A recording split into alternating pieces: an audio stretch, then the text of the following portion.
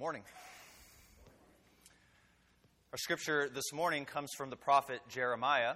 It's a well-known and beloved passage. It's verses 4 through 7 and verse 11, chapter 29. Thus says the Lord of hosts, the God of Israel, to all the exiles whom I have sent into exile from Jerusalem to Babylon, build houses and live in them. Plant gardens and eat what they produce. Take wives and have sons and daughters. Take wives for your sons and give your daughters in marriage, that they may bear sons and daughters. Multiply there and do not decrease. But seek the welfare of the city where I have sent you into exile, and pray to the Lord on its behalf, for in its welfare you will find your welfare. For surely I know the plans I have for you, says the Lord, plans for your welfare and not for harm, to give you a future with hope. This is the word of the Lord. Thanks be to God. Let us pray. O Holy Spirit, we ask that you dwell in this place, dwell in our minds and our hearts. Lord, let us hear your word for us this morning, we pray. Amen. So, have you ever been late getting somewhere, and as you are safely and carefully speeding down the road to your destination, you see that dreaded orange sign, detour ahead? No. We cry out as we pound the steering wheel and curse the universe. The injustice of it all. As a side note, and I'm about to take a detour in this sermon right now, I drove in California for 10 years. I then drove in New Jersey for 3 years, and I swear I came across less road work in those 13 years combined than I did my first year living in Richmond, Virginia. What is up with that? And just when I thought it couldn't get any worse, last year, road work started on Cary Street. As if it wasn't already hard enough to drive through Cary Street. These are what you call first world problems. Have you ever heard of first world problems? They're problems that are only encountered by those who live in rich, developed countries like ours. They're meant to provide a little perspective and to make fun of our small and ultimately insignificant frustrations. So I put together on some slides a few of my favorite first world problems. So we'll see one here. My laptop is dying, but the charger is in another room. A true tragedy, right?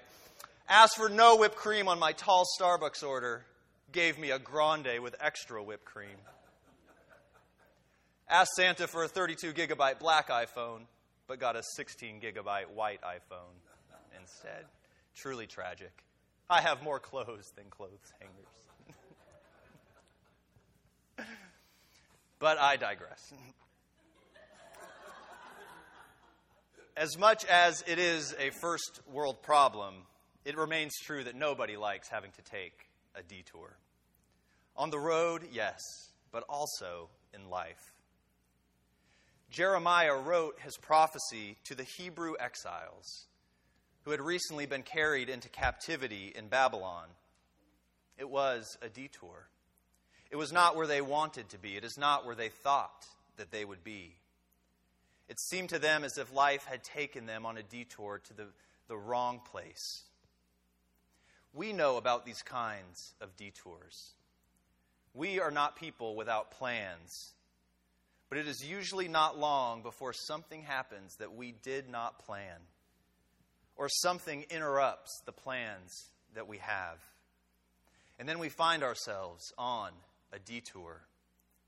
Maybe our career has taken a strange turn. Maybe a very special relationship has taken a turn into a hard place. Or maybe the hard and unexpected turn is that there is not a special relationship in your life. No one anticipates the detours into poor health or depression or unemployment or divorce or the loss of a loved one. No one plans grief. Sometimes you do get exactly what you did plan for, only to discover that it has overwhelmed your life and it takes you to places that you did not plan. And so we all know about detours. When we find that our life is not where we want it to be, like the Hebrews who longed to return to Jerusalem, we want our life back on track as soon as possible. In chapter 28, the chapter before what I read this morning in Jeremiah, we're told that a false prophet named Hananiah got the people really excited. These Jews who were in exile got them excited that he assured them that their exile would not last for very long. He claimed to have a revelation from God that would make their detour into Babylon very short. But the word of the Lord came to Jeremiah to say, no, there is no quick way home from this detour. And it is true that most detours in our lives take longer than we would like to get back on track. I think I know something about long detours.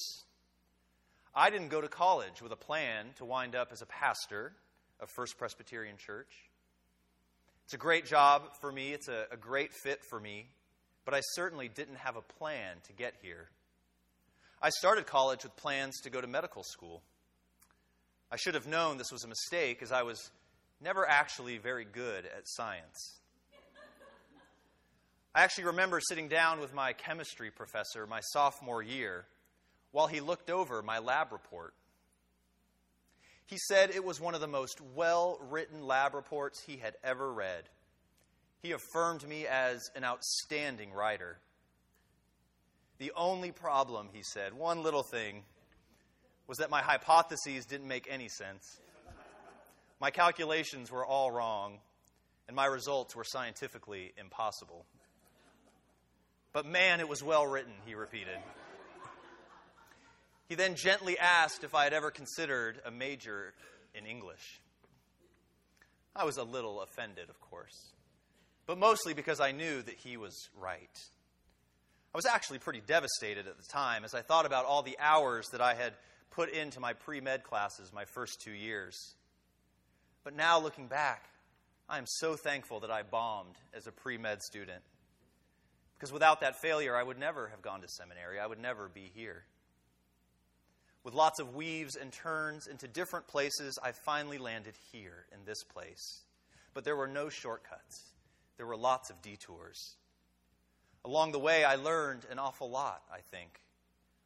I discovered that God takes detours very seriously, and that ultimately, if we have the eyes to see, that many detours are nothing other than a gift and a blessing.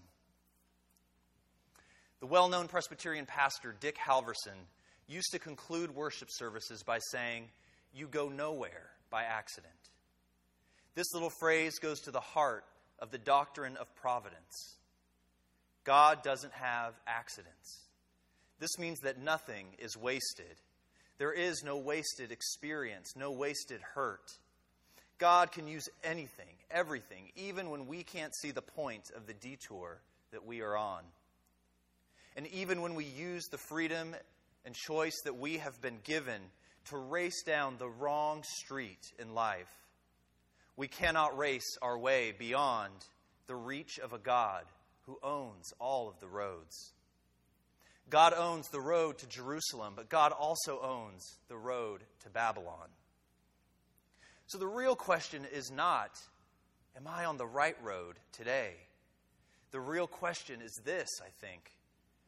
Are we being faithful to our mission and our calling in life, even when we think we are lost on a detour? Because we are not lost to God. And God has a calling for our life today, wherever it may be. God does not wait until we arrive in the right place to give us our calling. The right place to be called is where we are right now. After dismissing Hananiah's illusions of a shortcut out of exile, the prophet Jeremiah gave the calling of the Lord to the Hebrews in Babylon. He says, "Build houses and live in them, plant gardens and eat what they produce. Take wives and have sons and daughters. Seek the welfare of the city where I have sent you in exile, and pray on its behalf, for in its welfare you will find your welfare." There it is. That was their calling, but that's our calling as well. Plant yourself in the life that you have been given, Jeremiah tells us. Build your home, raise your children, go to work, pick up your dry cleaning, fix dinner, live the life that God has given you. Perhaps we were hoping for something more extraordinary or more heroic. But from the perspective of heaven, nothing is more heroic than quiet acts of faithful living conducted day after day, even when we can envision another place to be. You may not want to be in your job. You may not want to be living alone. You may not want to be in Richmond. You may not want to be living at home with your parents. You may not want to be living at home with your adult children. But for today you are. And so now what? Will you choose to live there well, with a grateful heart? Will you seek the welfare of the city where God has sent you? Remember, we are not here by accident. Part of our calling is to care for our city. The phrase, seek the welfare in Hebrew is shalom, which means peace and well-being and restoration. Will you seek the restoration of Richmond? Because the city is not here for us. We are here for the city. That's the way calling works. It's easy to complain about all the things that aren't right, about all the things that the city doesn't provide for us. But living faithfully into the Word of God is to do something to help the city. Certainly to pray for it. For in its welfare, Jeremiah promises, you will find your welfare. Then in verse 11, Jeremiah gives us one of the most beautiful, one of the most well-known verses of the Bible. "Surely I know the plans I have for you, says the Lord. Plans for your welfare and not for harm, to give you a future with hope." This verse probably hangs on the walls of as many homes as any other. It provides great reassurance by telling us that in God's way and in God's timing, a future filled with hope will unfold. We all need that hope. But this verse cannot be pulled apart from the verses that precede it, which call us to faithful living in ordinary, everyday ways. Biblical hope does not turn our face away from the present. It allows us to return to today, believing and trusting that tomorrow is safely in the hands of God. Only then are we free to see that every day is filled with grace and holy beauty. And that is what gives us joy, one ordinary day at a time. Once we start to pay attention to the grace of God breaking into our lives, we begin to participate in it. We become creative. We become even a little mischievous. We take piano lessons. We buy a bicycle. We get a puppy. We start raising some chickens. That's a big thing now. Did you know? We redo our hair. We grow a beard. They're little things, but they're ways that we begin to squeeze all the life that we can out of the present day. If we cannot find joy along the way, we certainly won't find it at the end of the journey. We think sometimes that joy comes from getting precisely what we want, but more often it comes from surprises, from unexpected gifts. Like being on a road that we thought was a detour, only to discover that it was the road to a flourishing life. The great enemy to joy is anxiety about the future. Am I in the right place? Am I with the right people? Am I going to have enough? And that anxiety fills our hearts. It leaves no room for joy. And when we are anxious, we miss the surprising and unexpected ways that grace breaks into the everyday. And that means that we often miss the beauty of this life. And so I believe God's word for us today is this, and I'll close with this. Let's embrace the detours that we are on and those that will come.